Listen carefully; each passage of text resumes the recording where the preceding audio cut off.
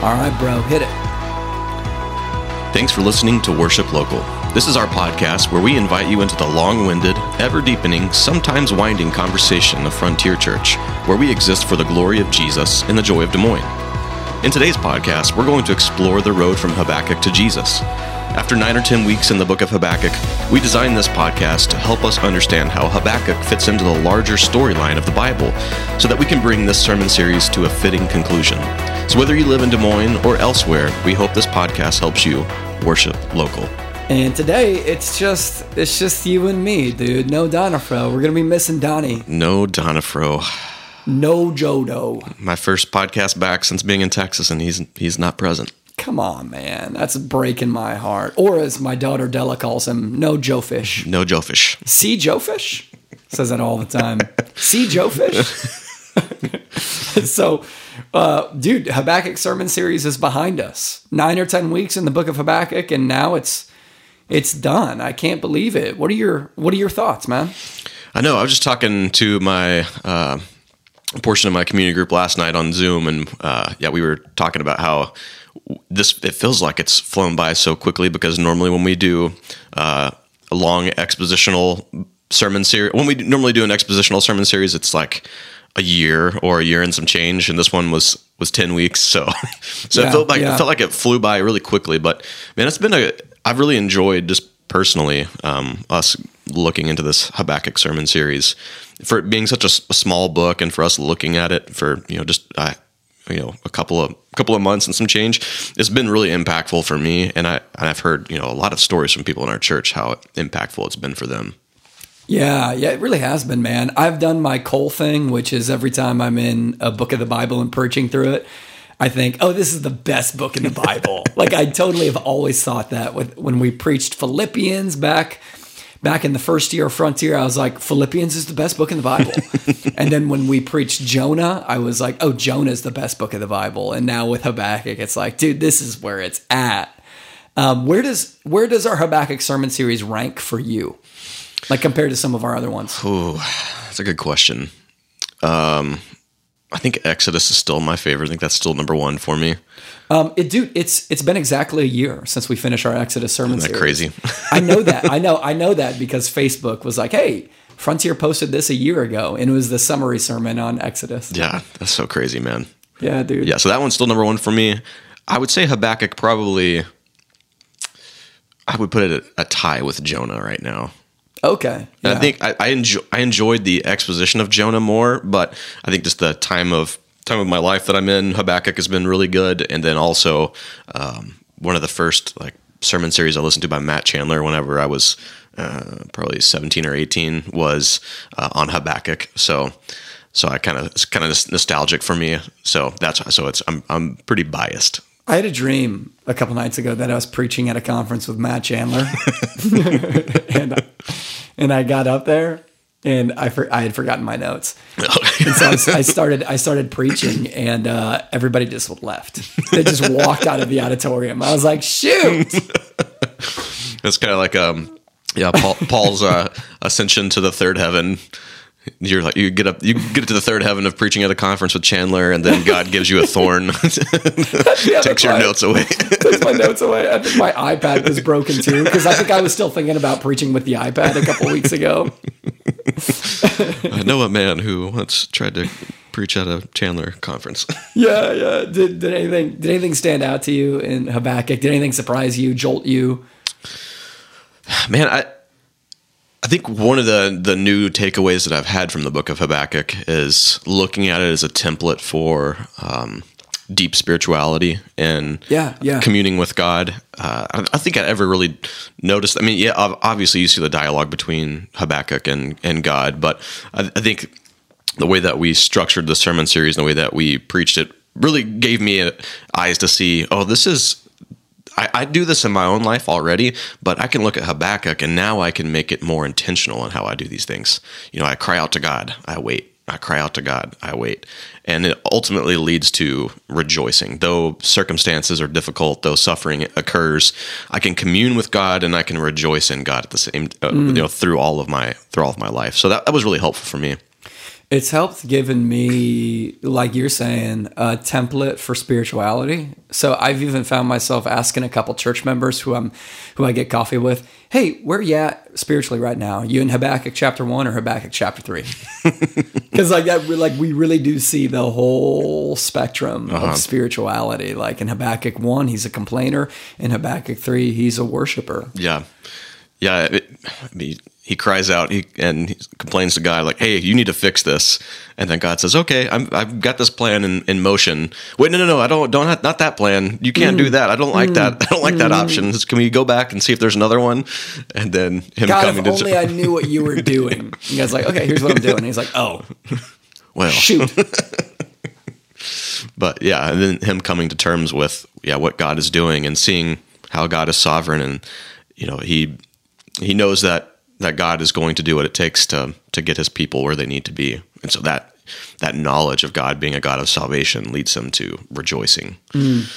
So one thing that authors talk about, like, so Aubrey Harbaugh in our church right now, she's writing a novel. I think she actually just finished her first draft of it like a couple weeks ago, which is pretty awesome. So huge shout out to Aubrey. But Aubrey talks about treating her characters as though they're alive and have a volition and a will of their own, which is something I've heard from other writers about how you write this little story and then it comes to life and ends up doing things and going ways and making decisions that you actually didn't plan. And when you preach, it's kind of like that. Like you've got this sermon series, you've got this outline, you've got this plan, but then the sermon series just kind of comes alive and takes some twists and turns that you didn't see coming. Like, for instance, one thing that surprised me was how much the Watchtower became a centering force in the story. Like that was really helpful for me and for a lot of people in our church who talked about the Watchtower. Yeah.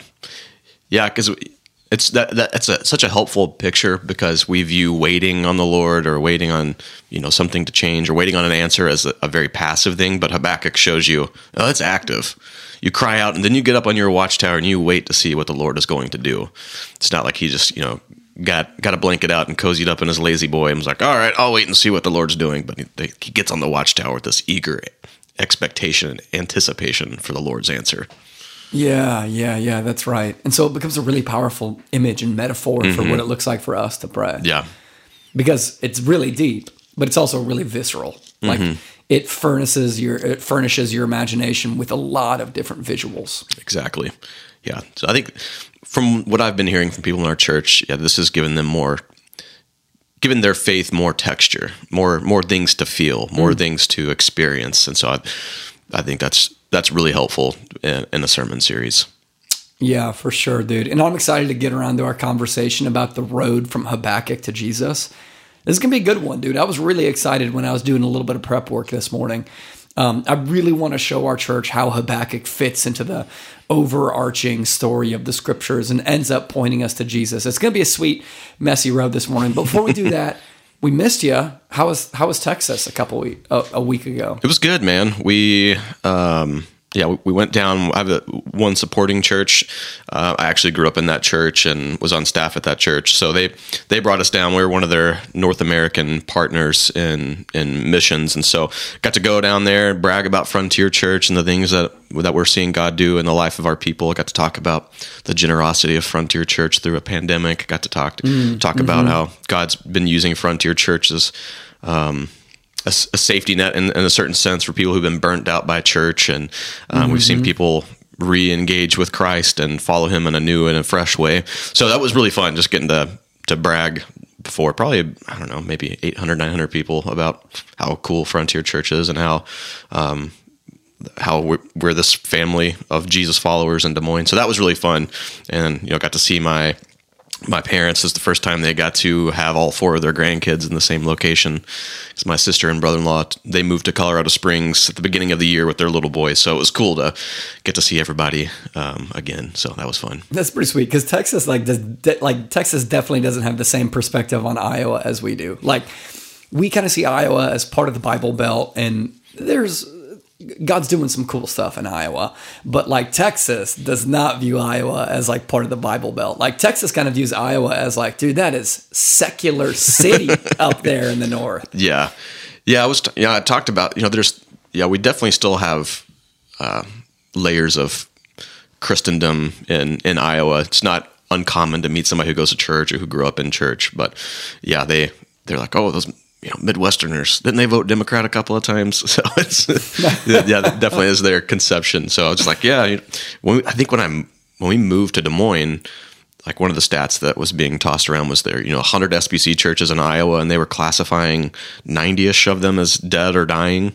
And so since we've moved here, it's been really cool to see this church planting movement take place, not just in the Des Moines metro, but in rural Iowa, Frontier. We've got to be a part of that, as sending out a church planter to a dying town where churches are struggling. So it was really fun to be able to talk about that. And, they're part of the North American Mission Board as well. So I got to talk about, like, hey, when you give to the cooperative program, whenever you give to the Annie Armstrong Easter offering, you put money in our church's bank account. You put money in, your and I's, our wallets for a period of time whenever we just started Frontier. So so that was I got really energized off of that. Good, dude. That's awesome. We missed you, but that's such a sweet thing for you to be able to do, man. I really do want the people at Frontier Church who tithe to Frontier and give faithfully to Frontier to know that they're primarily funding our ministry to them. But there's also a sense in which, I really believe that the church funds your ministry to that church in Texas. Yeah. And our church funds my ministry to Bondurant for our high school, where I get to coach wrestling and talk to kids about Jesus. Yeah. Yeah. It's if you were to earmark all the dollars, it's really interesting to see where that money goes. I know that because anyway, I can talk a lot about this. Yeah, we could. But we should. I love our church. Sometime. We should do that. That'd be a good podcast. Yeah, that would be. But I want to circle around to the road from Habakkuk to Jesus. Here's the big. We finished our sermon series on Sunday with that sweet sermon about rejoicing in the Lord. The big question that I want to ask is God going to be a man of his word? So you look at Habakkuk and you kind of look at this sweeping overarching story that happens in Habakkuk 1-3, and you see God say and prophesy some pretty crazy things. He says, the Chaldeans are going to storm the gates and they're going to conquer Judah and put Judah into Babylonian captivity. Does this happen? Will God be a man of his word? And the other big thing that we see come through with Habakkuk 1-3 is eventually down the road, even though God uses Babylon to accomplish his purposes, Babylon is going to end up being destroyed. And we see that through God's 5 woes in the book of Habakkuk. And again, the big question is, does that happen historically? Will God be a man of his word? So let's start out with Jeremiah 39. As Habakkuk comes to a close, will Judah end up getting stormed by the Babylons? Go ahead and read that for us. Yeah. This is mind-blowing. It's kind of gruesome, though. Yeah, just a tad.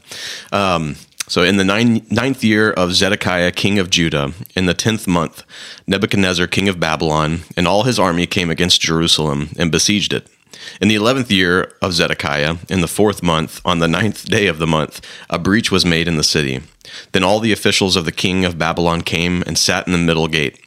Nergal-Sar-Ezir of Samgar, Nebu-Sar-Sekim, the Rabsaris, Negar-Sar-Ezir, the Rabmag. Great names for any of you parents out there who don't know what to name your next kid. With all the rest of the officers of the king of Babylon. When Zedekiah, king of Judah, and all the soldiers saw them, they fled, going out of the city at night by way of the king's garden through the gate between the 2 walls. And they went toward Arabah. But the army of the Chaldeans pursued them and overtook Zedekiah in the plains of Jericho. Uh-oh. And when they had taken him, they brought him up to Nebuchadnezzar, king of Babylon, at Riblah, in the land of Hamath, and he passed sentence on him. The king of Babylon slaughtered the sons of Zedekiah at Riblah before his eyes, and the king of Babylon slaughtered all the nobles of Judah. He put out the eyes of Zedekiah and bound him in chains to take him to Babylon. The Chaldeans burned the king's house and the house of all the people, and broke down the walls of Jerusalem. Then Nebuzaradan, the captain of the guard, carried into exile to Babylon the rest of the people who were left in the city, those who had deserted to him, and people who remained. Nebuzaradan, the captain of the guard, left in the land of Judah some of the poor people who owned nothing and gave them vineyards and fields at the same time. Whew. Now I see why you made me read this one. I know. Okay, so that's a lot. But what we're seeing in Jeremiah 39 is the fulfillment of Habakkuk about the Chaldeans and Babylonians storming the gates of Judah, conquering them, and then leading them into Babylonian captivity. So how in the world, how did this happen? So here's the way that this happened historically. The king of Judah at the time, who was Zedekiah, had an alliance with Babylon. But things between Babylon and Egypt started to get a little bit shaky. And what King Zedekiah did is he revolted against Babylon and the alliance that he had with Babylon. And instead, he stabbed their back and he entered into an alliance with the Pharaoh of Egypt. Now that shift in alliance ticked off the Babylonians. They were like, no, you're not just going to shift your allegiances and go over to our rivals. So that's what brings upon Judah what they call the siege of Jerusalem. And what's weird is that Jeremiah, who was a contemporary of Habakkuk, had warned Zedekiah to not do this. Like, don't do this. And he didn't heed Jeremiah's advice, and it brought upon the destruction that the Lord had promised. So this becomes like a really big moment in the life of Israel. Like how would you interpret this event if you're familiar with Habakkuk? Oh man, I can't imagine what it would have been like to experience this, because you were told that this thing was gonna happen. Like God instructed Habakkuk to write this thing down, make the letters big. Like what is going to happen, and people day by day as the time begins to draw closer, whether they knew it or not, there's probably wake up scared. Like, is today going to be the day? What's going to happen? And then you hear about your king starting to do some stuff that is going to bring into reality. Right. Yeah. What's going to happen? You had to have been like, dude, what in the world are you doing? Yeah. You know that God has said that we're going to be overtaken, and you're sticking your fingers in the eyes of the guy who holds us in his hands right now. Yeah. Because like the thing about Habakkuk is that it so clearly prophesies about the Babylons conquering Judah, but it doesn't give out the details. Mm-hmm. And it doesn't give out the exact timeline. So a lot of that would be left up to the imaginations of the people. And so I would guess that if I had read Habakkuk and I was underneath the rule and reign of King Zedekiah, you got to imagine that there were tons of people being like, I wonder what that's going to look like. I wonder if it's going to come true. Yeah. How exactly, why would Babylon even storm us? We have an alliance with them. And then you hear about King Zedekiah backing out of that alliance and making an alliance with Egypt. And you're like, dude, read your Bible. Oh, man. Yeah. I really don't, I'm trying to think of a good parallel from other points in history, but you just think, what in the world were you thinking, dude? Yeah. Like just from a military perspective, this was a bad idea. And from just a geopolitical perspective, this is a bad idea. Yeah. Let alone the fact that you've been told that this group of people is being raised up by God to punish his people. Right. But it's also a great example of how God sovereignly works through kings to accomplish whatever his purposes are. Yep. So God sovereignly raises up King Zedekiah and sovereignly uses him as a tool in his own hands to discipline and punish. Well, I should say discipline his people who have committed idolatry against him. This is a big moment. And the descriptions that we see in Jeremiah 39, which we also see in 2 Kings, are kind of brutal. Mm-hmm. Right? Like the Babylonians, they storm the gates of Judah. They siege the city. They end up cornering King Zedekiah. And when they capture him, what do? When they capture him, they murder all of his sons in front of him. And then it says they put out his eyes. Does that mean that they poked his eyes out? I would imagine so. That's brutal. Because that's not an uncommon tactic for, especially in that period of time. It's just the utter humiliation of their king. Mm-hmm. They kill his sons then they take out his eyes. So the last thing he Right. sees is, his city burning, his sons being murdered, the kingdom that he was overseeing. That's the last thing that he sees, and they keep him alive with those last thoughts, those last visions. Mm-hmm. The last thing you see is everything that you know being destroyed, everything that you hold dear. Interesting. So it's just his total humiliation. So he's, the Babylonians are making an example out of him. So, yeah. I never thought about the last thing that he would have seen then was to see Judah get conquered and to see his son slaughtered before him. And by poking out his eyes, they're forcing him to live in that moment kind of forever. Right? Yeah, because why'd they keep him alive? Wow. Just to shame him.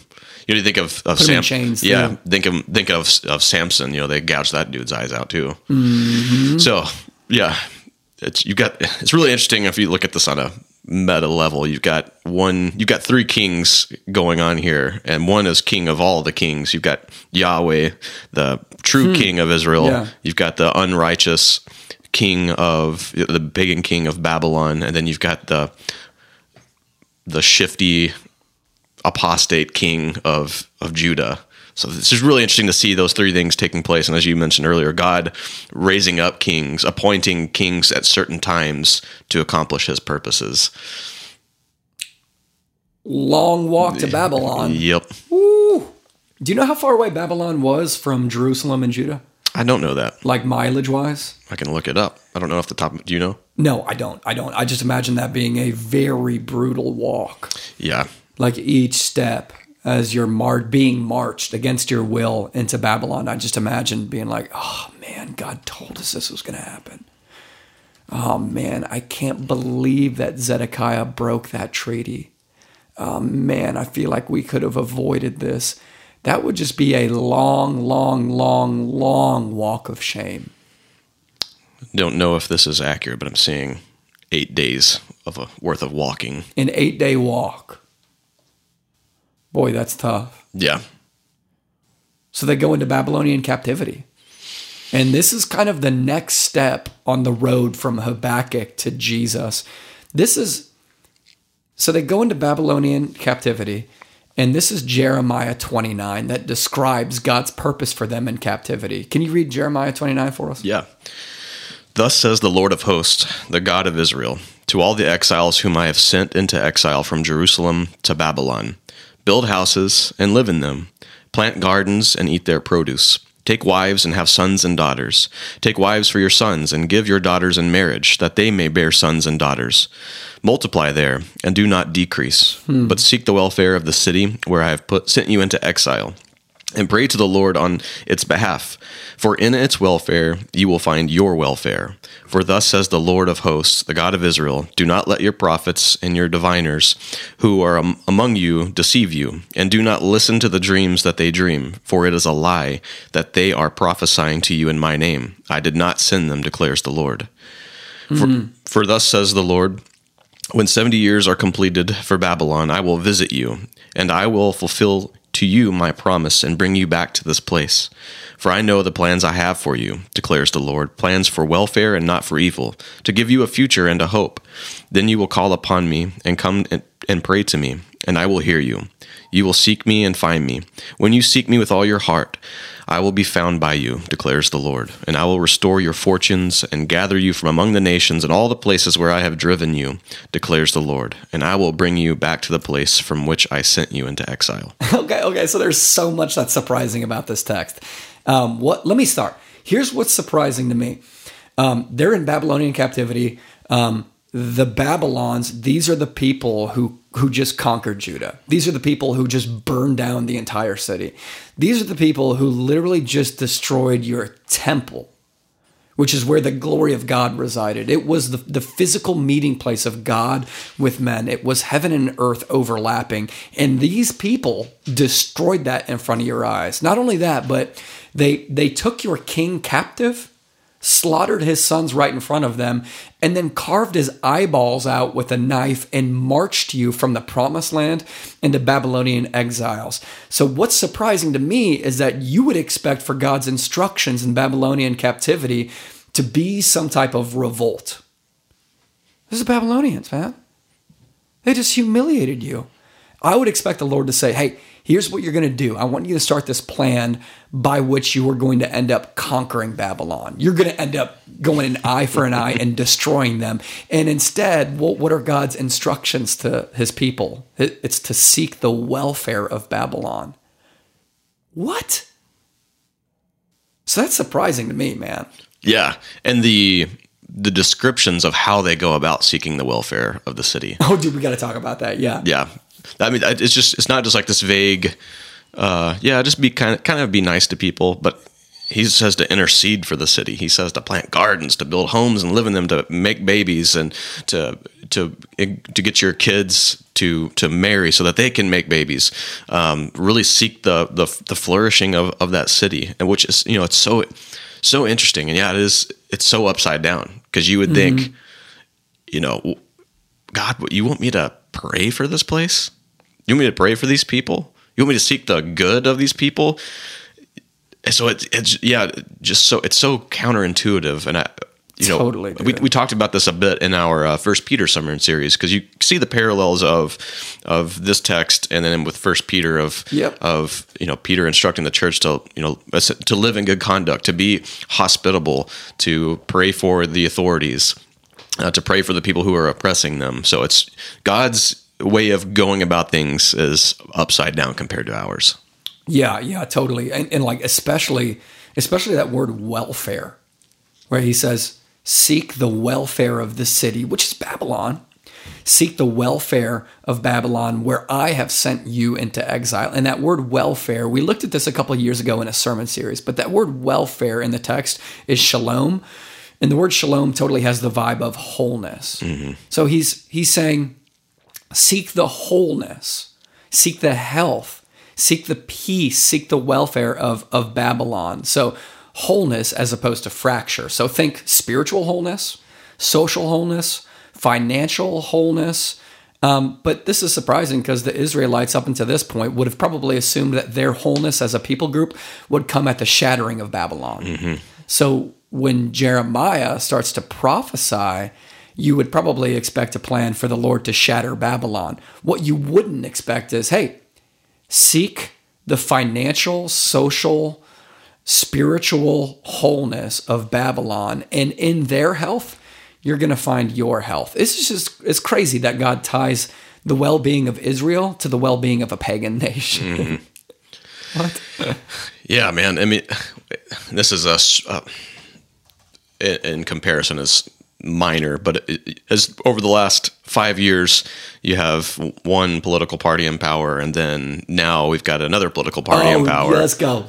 Yes. And so, people perceive themselves based on, what letter comes after someone's name whenever they vote. And if that person is opposite of who they voted for, then I'm now in exile in my own land. This guy's president now, and so I'm in exile. This guy's the president now, and I'm oppressed and downtrodden. And so you view yourself kind of as an insurgent in this foreign kingdom, trying to lead a political revolt by your social media posts and whatever. But it's really like, if we want to draw that parallel, obviously it's a totally different circumstance. But drawing that parallel, like, if you perceive yourself as an exile and you're the place where you live, the state or the country, what do? Well, we look here and say, well, we're to seek the welfare of this city or this state or this nation. Dude, yes. Yes. To pray, and that was what was so interesting about the early church is that they did that as well. Like they weren't trying to lead this revolution. Right. And you see Jesus rebuking his disciples for trying to do that, or expecting him to be, the king on this, giant white horse with a sword on his sword. He's just murdering fools. Like, he comes riding in on a donkey, and he rebukes Peter for trying to lead a revolution by trying to. He incited violence against the guards who were coming to arrest him. So it's just really, man. We need to learn how to be a people like this. Frontier needs to. Christians in America, we need to, because there might come a day where our nation looks more like some nations where our brothers and sisters in Christ are being persecuted. Yeah, probably. Definitely. Do you think that Jesus did Jesus see Rome as a one-to-one equivalent with Babylonian captivity?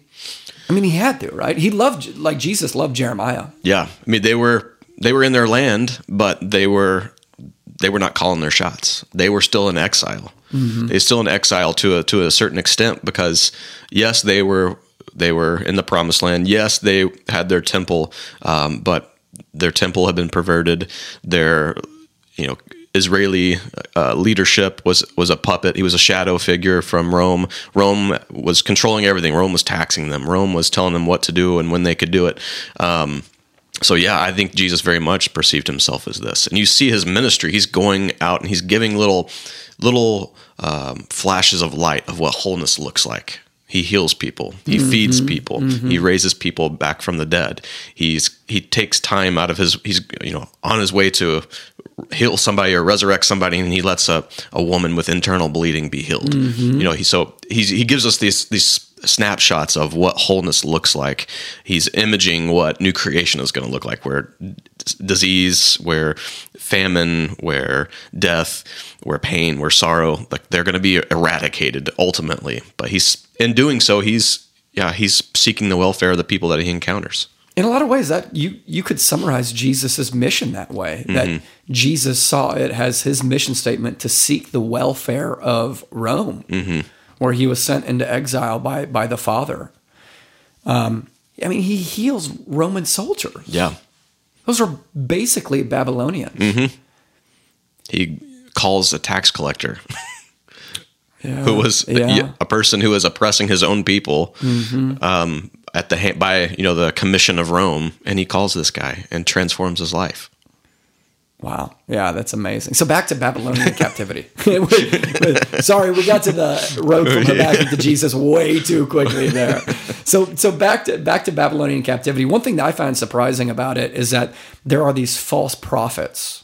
He says in Jeremiah 29, "Do not let your prophets and your diviners who are among you deceive you, and don't listen to their dreams, for it is a lie that they are prophesying to you in my name. I did not send them, declares the Lord."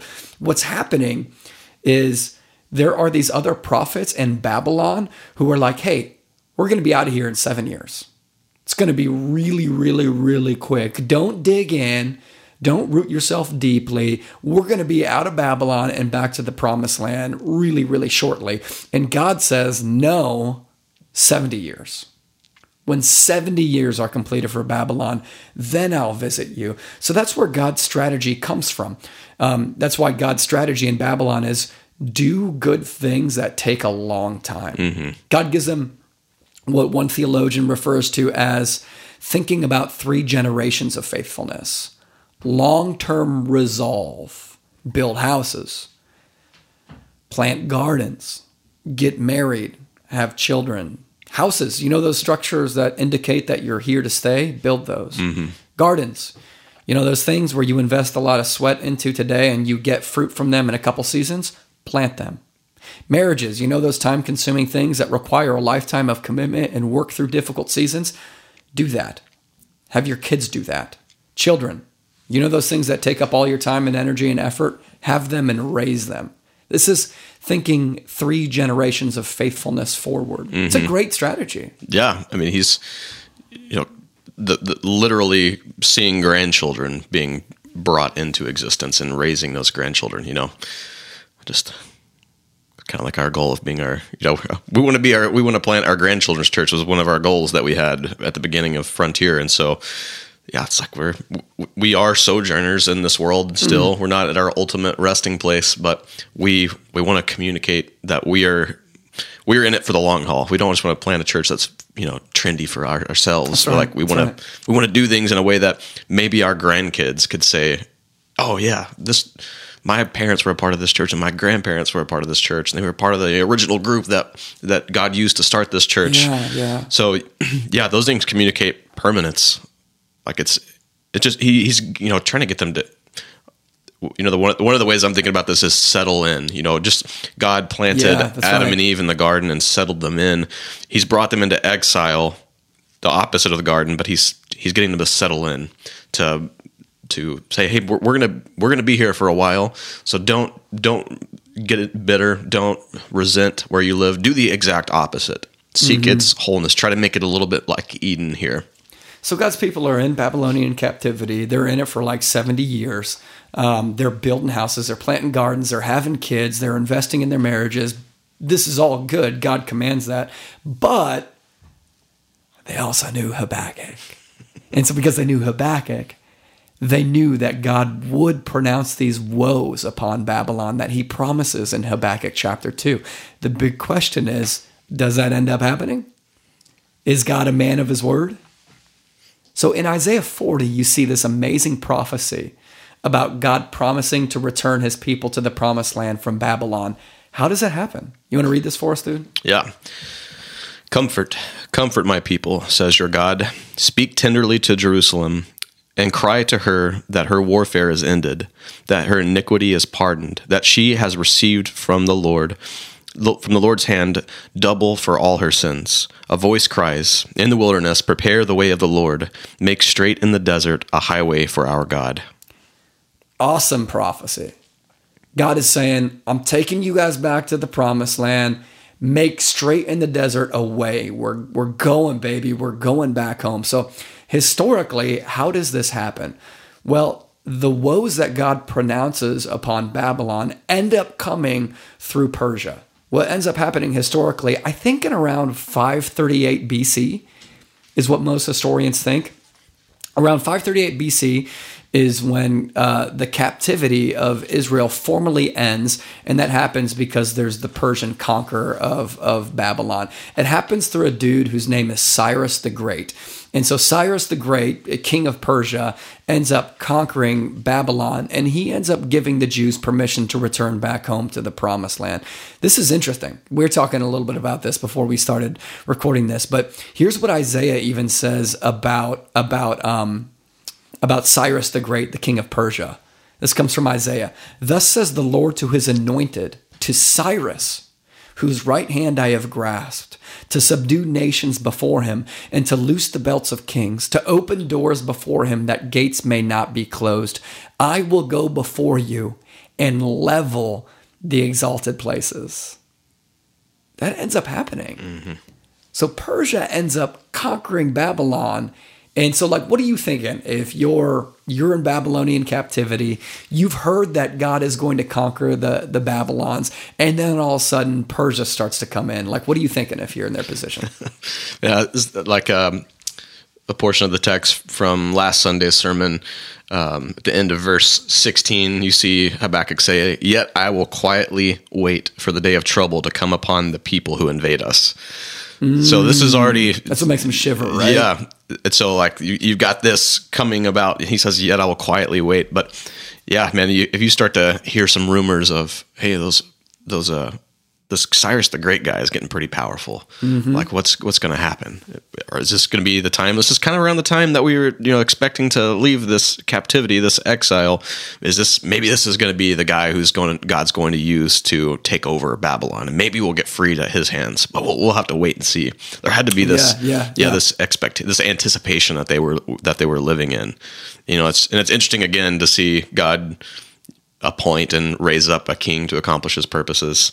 He used one king to punish another king, and now he's using this king to punish the king who punished a king. So just like seeing, this just speaks so clearly to God's sovereignty and God's eternal kingship versus the temporary nature of earthly kings. And I love talking about this stuff too, because sometimes we tend to view the Bible as taking place in some like long ways fictional galaxy with Star Wars. And no, it happened in real places and real times with real kings. And you've got Israel, and you've got Judah, and you've got the Babylons, and you've got the Babylonians, you've got the Chaldeans, and then you've got the Persians. Like Christianity and Judaism took place within the real world. Mm-hmm. This is so helpful to know. Yeah. I mean, that's before we started recording, we were talking about how rich the Bible is, and the more you can get yourself enveloped into the historicity of these moments and when these things are being written and what they're talking about, it just helps you make more sense of what's going on. It gives you more handles to hold on to this.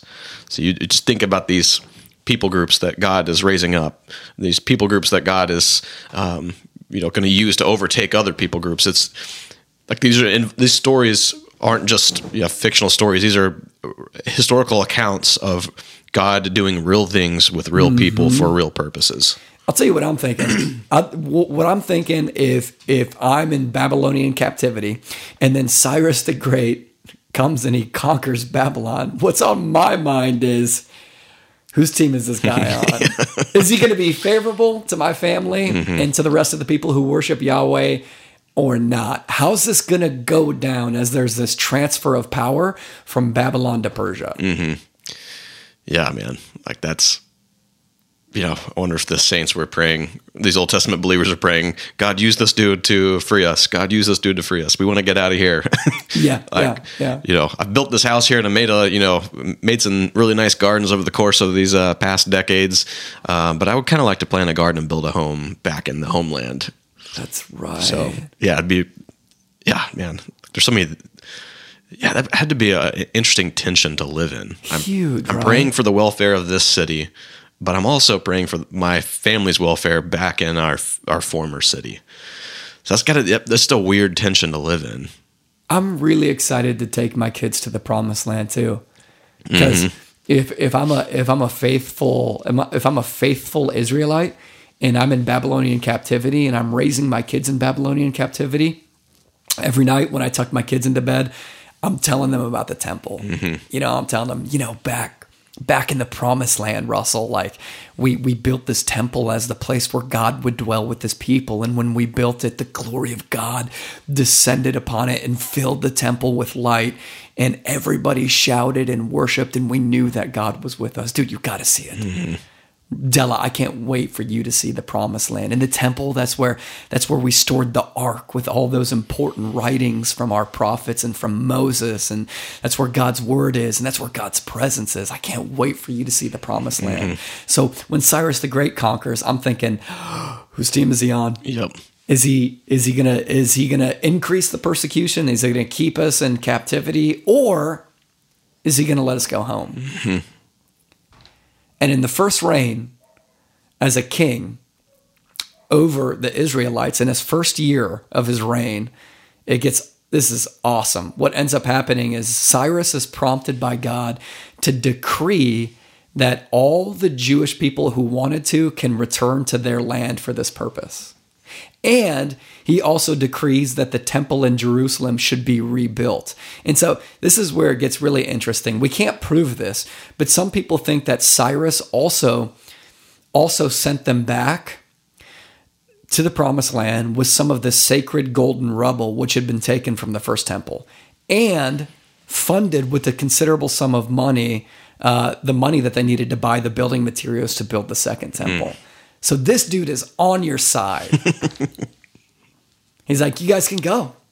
If you want to go back, go back. In fact, go build another temple. I know how important that was to you. Here's some money. Here's some resources. Here's some materials. That's pretty awesome, dude. It's a good sign. So that's awesome. So God's people get out of exile in Babylon. They end up marching through that desert, a highway through the wilderness back to the promised land. And they end up getting back to the promised land. And they end up even building a second temple. This is epic. This is Ezra chapter 3. We see a second temple being built in the promised land after Babylonian captivity. This is a huge moment for the people in Israel. Self, you want to read it? Yeah. And when the builders laid the foundation of the temple of the Lord, the priests in their vestments came forward with trumpets, and the Levites, the sons of Asaph, with cymbals to praise the Lord, according to the directions of David, king of Israel. And they sang responsively, praising and giving thanks to the Lord. For he is good, for his steadfast love endures forever toward Israel. And all the people shouted with a great shout, they praised the Lord, because the foundation of the house of the Lord was laid. But many of the priests and Levites and heads of fathers' households, or of houses, old men who had seen the first house, wept with a loud voice when they saw the foundation of this house being laid, though many shouted aloud for joy, so that the people could not distinguish the sound of the joyful shout from the sound of the people's from the sounds of the people's weeping. Dang. For the people shouted with a great shout, and the sound was heard far away. Okay, so we preached about this during Christmas time last year in our Advent sermon series. But this is a tumultuous passage. There's so much here. You've got the joy of getting back from Babylonian exile. You've got the joy of being back in your promised land. You have the joy of building the second temple. You lay the foundation, and all of the young people see this second temple get built, and they're cheering, and they're psyched, and they're doing backflips and high-fiving and chest bumping.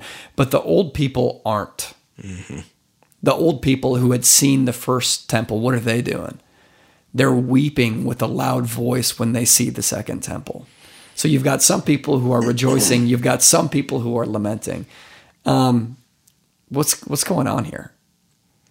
Man, this is like returning to Eden, and there's no tree of life. Oh, yes, it is, isn't it? Like these people are, they're like, yeah. I mean, this text is pretty visceral. It's like you couldn't distinguish the shouts of joy from the moans of weeping that the presence of God had not come back into this temple. Mm-hmm. Like that was the heart-wrenching, snot-crying experience this would have been for the people they were around for the first temple. Yeah. Again, another tension that's being lived in here. You've got two groups of people that they're like, okay, yeah, this is cool. We got our temple, but it's not like it used to be. It's not like the glory days. It's not the glory days. There's something really, really important missing from the second temple. It's smaller. That's a big deal. It's not as beautiful as the first temple. That's a big deal. But that's not the thing that disappointed them the most, right? The thing that disappointed them the most is the most important thing about the temple. You know, they would have been familiar with the book of Exodus, and they would have been familiar with the first creation of the tabernacle built out in the wilderness, where they build this tabernacle. And what makes it special, if you read Exodus 40, is that once they build it, the glory of God descends upon the tabernacle in flames of fire and brightness of light. There's all this light, and it comes to dwell in the tabernacle, and it was a visceral reminder that God was with them. And then when they don't need the tabernacle anymore because they're not running around in the wilderness, they're like, hey, let's build a tabernacle that's here to stay. So when they're in Jerusalem in the promised land, they build the first temple. And again, just like with the tabernacle, when they build this temple, they lay the foundations, the glory of God descends upon the temple in flames of fire and brightness. It gets filled with all of this light. And it was a reminder of the hope that God was with them. So when they built this second temple, after they had gone through hell, right? They'd been conquered by Babylon. The promised land had been burned down. They were in captivity in Babylon, and they finally get home. They go through hell together. They build this second temple. They lay the foundation, and there's no glory. Mm-hmm. No light descends on the temple. All that work, no glory. So the way that they would have felt, I think, is that even though they were in the promised land, they were still in exile. It's so sad. It is, man. Oh, yeah, what you were talking about, using telling Russell, bedtime stories of the promised land. It's good. The temple. It's amazing. And you spend all this time talking to your kids about it, and then you get there, and the presence of God does not descend on the temple. Oh, rip your heart out, dude. Yeah. Like a knife through your heart. Mm-hmm. And Russell thinks it's great. Yeah. He's among the people group who is like cheering and excited about it. Mm-hmm. And I'm like, dude, you don't even know. Yeah. This doesn't measure up. This isn't what I was talking about. The glory of God is missing from this temple. Mm-hmm. So that would have been one of the central dilemmas that people would have wrestled with during the second temple, is this problem, this question of, is God really dwelling among us? Is this really all there is? Where's the glory? Where's the light? So as a result, you see all these different Jewish sects pop up. Like, you're familiar with a couple of them, right? Mm-hmm. You see all these, they're almost like Jewish denominations, right? Yeah. Because what do you do with this problem? There's no glory in the temple. How do you solve the problem? Yeah, you gotta get creative. You gotta try to force some things to happen. So yeah, you get the beginnings of the Pharisees, and later you get the Sadducees, and then when the second temple is destroyed, then rabbinical Judaism starts. Mm-hmm. So they're starting all of these things to solve the problem of, what do we do? The glory of God's not here. What do we do now? Or we don't have a temple now. What do we do? How do we solve this problem of not being able to atone for our sins with the sacrifice of a spotless lamb? Mm-hmm. It's not God's intention. Yeah. So you see but he's working on something. Yeah. You see the Essenes pop up, and their solution is to isolate. You see the Sadducees pop up, and they've got a different solution. Then you've also see this other Jewish sect that rises up in response to the absence of God's glory in the temple. You mentioned them. It's a Jewish sect called Pharisees. It's this little school of thought that believes that if the Jews were just a little more obedient, then God's glory would again return to the temple. Mm-hmm. Right? If we were just a little more holy, if we obeyed the rules a little bit more, then maybe God's glory would return. But it doesn't work. So they make up more rules, and they make up more rules that they obey, but it doesn't work. Mm-hmm. So this is how you end up getting the Pharisees that we see in the New Testament. They believe that if you were just strict enough, just holy enough, then God's glory would come back to the temple. You can see how they would think that, right? Yeah, and that's so important for people to understand. I mean, I didn't understand. I just thought my whole life, Pharisees were just these legalistic dudes who, just hated the party. Yeah, bro. Just wanted to create rules so they could oppress people. But like learning that, no, they thought they could force the return of God's glory and presence into the temple by doing all the right things. Yeah. So that adds so much more texture. Yeah, and we, like Pharisees, the word Pharisee has been swept up into common usage among Christian circles in a way that's probably unhelpful. Mm-hmm. People use the word Pharisee to just describe somebody who's works-based, mm-hmm. Which kind of clouds the original meaning of the Pharisees. Like, it was literally like a school. Mm-hmm. It was like a school of thought. And they really believed that if all of God's people were just obedient enough, then they would usher forth the divine return. And you can see how they would think that. Yeah. It's like, well, God gave us these rules and we do those, and that'll make him love us.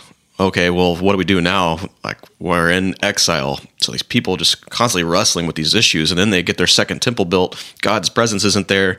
Okay, maybe you need to start tithing your spices. Mm-hmm. Maybe you need to not socialize with these people.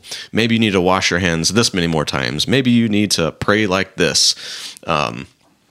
It's over and over we see, like I think about Moses. Moses tries to lead, this is before he goes out into Midian, but he kills an Egyptian. And he's, in doing so, is trying to kind of lead his own revolt, lead his own way of getting Israel out of Egypt. Mm-hmm. So these people have these problems. Moses comes to terms with, okay, this is bad. I understand who I am. I understand that these are my people. I've got to solve this problem. Or, just what I said earlier with Peter and how he's acting. But you see people missing the point of what's going on. That, not understanding that God is working and willing in these moments, but people, we all do this in our everyday life. Oh, if I go to church all 4 Sundays out of the month, then God's going to love me more and I'll feel better throughout the week. Or I've got to go do all the right Bible studies, have the right systematic theology so I can properly understand who God is, so I can have more of his presence in my life. And those things are all good. Like, living a holy life is good, but as we've seen throughout Scripture, God saying, it's not the actions that I desire. I desire your devotion. I desire your faithfulness to me. And then the story gets even more interesting. This is so fascinating. So this little Jewish school, the Pharisees, ends up producing an energetic, lively, talkative little man who ends up changing the face of the ancient world. You're familiar with this guy. We're familiar with this guy. Here's the way one historian ends up describing this man who the Pharisees produce. This historian says, "Consider these remarkable facts. This man's letters, even in a standard modern translation, occupy fewer than 80 pages. Even taken as a whole, they're shorter than almost any single one of Plato's dialogues or Aristotle's treatises. But it's a safe bet to say that these man's letters, page for page, have generated more comment, more sermons and seminars, and more dissertations than any other writings from the ancient world. It is as though 8 or 10 small painting by a single obscure artist would become more sought after, more studied and copied, and more highly valued than all the Rembrandts and Monets and Van Goghs in the world." So this little Pharisee school ends up producing this man who writes a few letters that utterly change the ancient world. This man's name is Saul. He's going to get a different name. You know him as Paul in a little bit, but this man Saul he's an unusually gifted little Pharisee. He grows up in Tarsus as a tent maker, which places him basically at the center of the culture of the ancient world. Because he built tents, the people who bought tents were the people who traveled. So he would become fluent in a couple different languages. He would become fluent with the cultures and the religions of other nations through making these tents and talking with these visitors who were coming through and buying tents from him. And Saul wasn't just a tent maker. He was unusually gifted. He advances really, really quickly through the school of the Pharisees. He becomes a leader among the Pharisees, and he becomes a zealous believer. And what that means is that Paul believed, or I guess Saul at this point in time, Saul believed that it was his responsibility to make sure that the divine return would be ushered in by whatever cost necessary. Mm-hmm. Any cost necessary, even by violence or force. So that ends up making Paul what he says is zealous, which means that Paul would kill people who behaved in ways that he believed were impeding the divine return to the temple. If there were unfaithful Jews, that was Saul's business. If there were Jews who were praying to Caesar, that was Saul's business. He would discipline or kill anybody in the way of the glory of God returning to the temple. So imagine what he thought when he heard about a small community of Jewish people who were worshiping a criminal who was crucified by Rome, whose name was Jesus. Mm-hmm. Whoa. Dude. And that's so important to understand. Like it wasn't like this new religion popped up. He perceived it as idolatry. He perceived it as unfaithful Jews worshiping this dead dude. It needs to be stamped out, right? Here's a historian, quote, "From the point of view of Saul, the first followers of Jesus of Nazareth were a prime example of the deviant behavior that had to be eradicated if Israel's God was to be honored." So the big question, which we're not going to answer in this podcast, but we'll answer in a couple weeks, the big question is, how does Saul become Paul? The same historian again says, "Saul was a teacher of Jewish traditions, but not the kind of activist who establishes in city after city little cells of unlikely people, many of them non-Jewish, and then fires them with a joyful hope that binds them together. Saul is not the kind of philosopher who teaches people not just new thoughts, but whole new ways of thinking. He's not the kind of spiritual master who rethinks prayer itself from the ground up. So how does it happen? And beyond the initial impact, why was Paul's movement so successful? Why did these little communities, founded by a wandering Jew, turn into what became the church?" Mm. How does this dude, who the Pharisees produced, end up establishing what this historian calls little cells of unlikely people who end up transforming the world? Mm. Dude. How does Saul become the author of Romans, which, by the way, is the next book that we're going to study? Well, first, it just dawned on me that Paul was the original dispensationalist, so that just came to me. What? Well, you've got people who think that there has to be a third temple to be constructed for Jesus to return. Right. And so they're very wealthy dispensationalists who give money to certain groups and elect certain politicians so that that can happen. So by any means necessary, they're trying to bring the presence of God.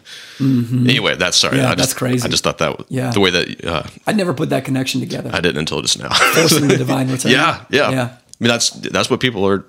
Anyway, sorry, I just had to get that out of my system. That's good. What was the question?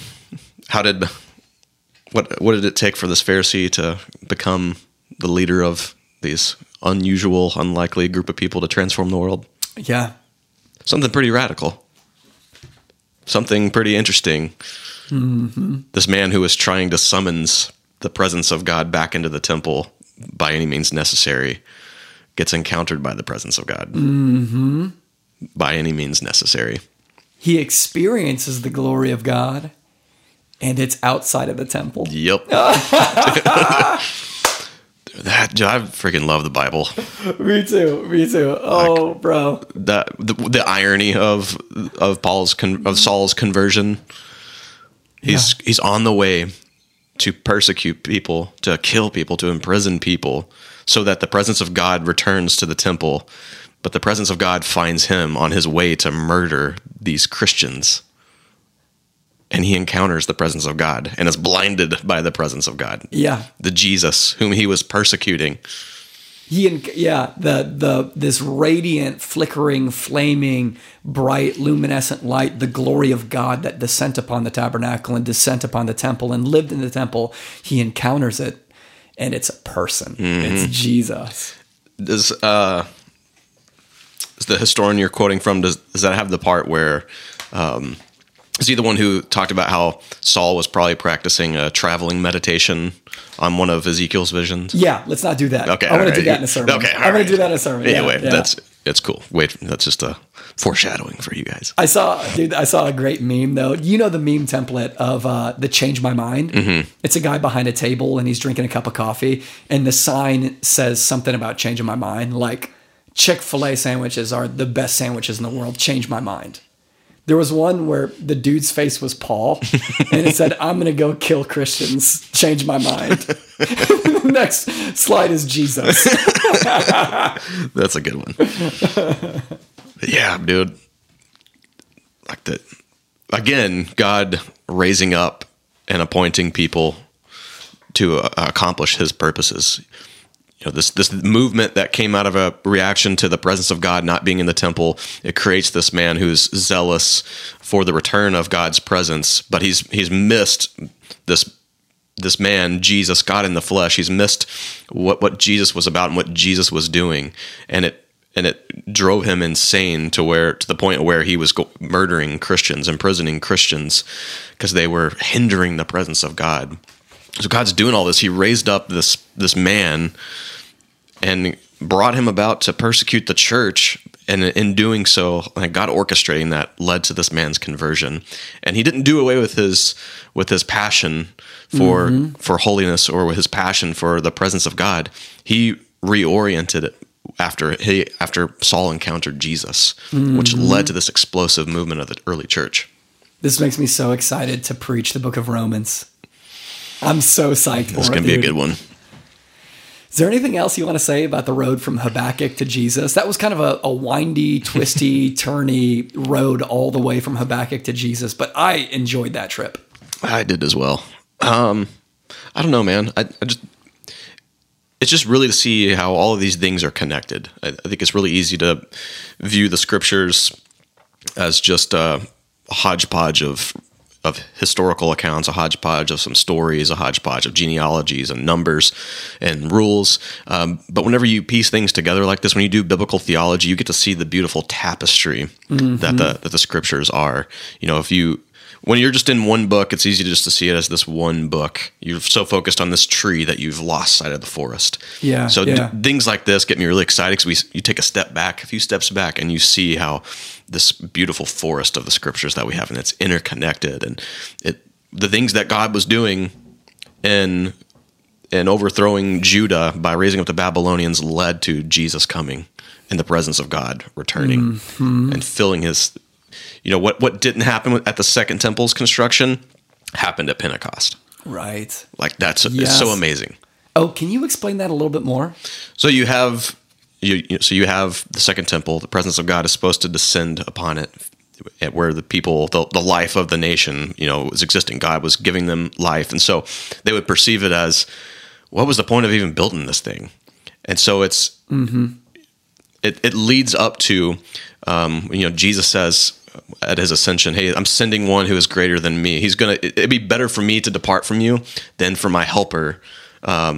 It would be better for me to leave so that my helper will come and will fill you." And so these followers are waiting for what's going to happen.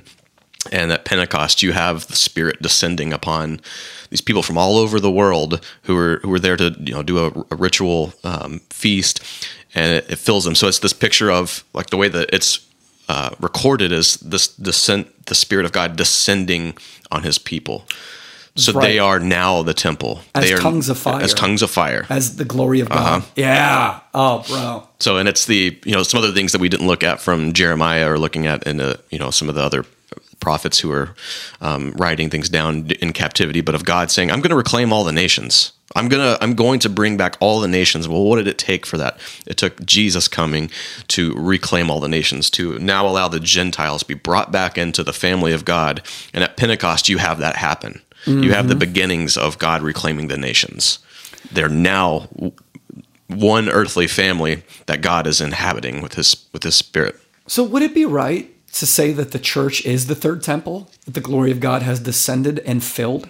Exactly. I mean, that's what Paul's picking up on, right? When he's saying, hey, you got to get this. You are the temple. He's thinking about Pentecost. Conduct yourselves properly. Don't defile the temple of the living God. Right. Wow. Don't live in sin.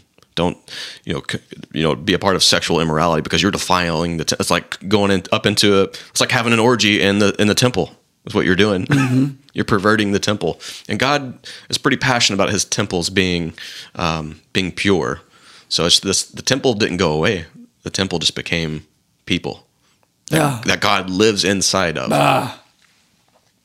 I'm so glad we studied Habakkuk. Yeah, it was good. I feel changed by it. I do as well. Church, the road from Habakkuk to Jesus is a long, bumpy road. From Judah to Babylonian captivity, from Babylonian captivity back to the Promised Land, from being disappointed and exiled in the Promised Land to the establishment of a people group who are going to change it, the Pharisees. All of this leading to a little energetic Pharisee named Paul, who changes the world with his writing after he meets a man named Jesus.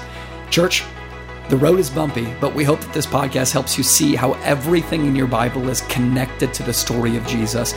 And we also hope that this gets you excited for the book of Romans, which we begin preaching and studying together the Sunday after Easter. Love you guys.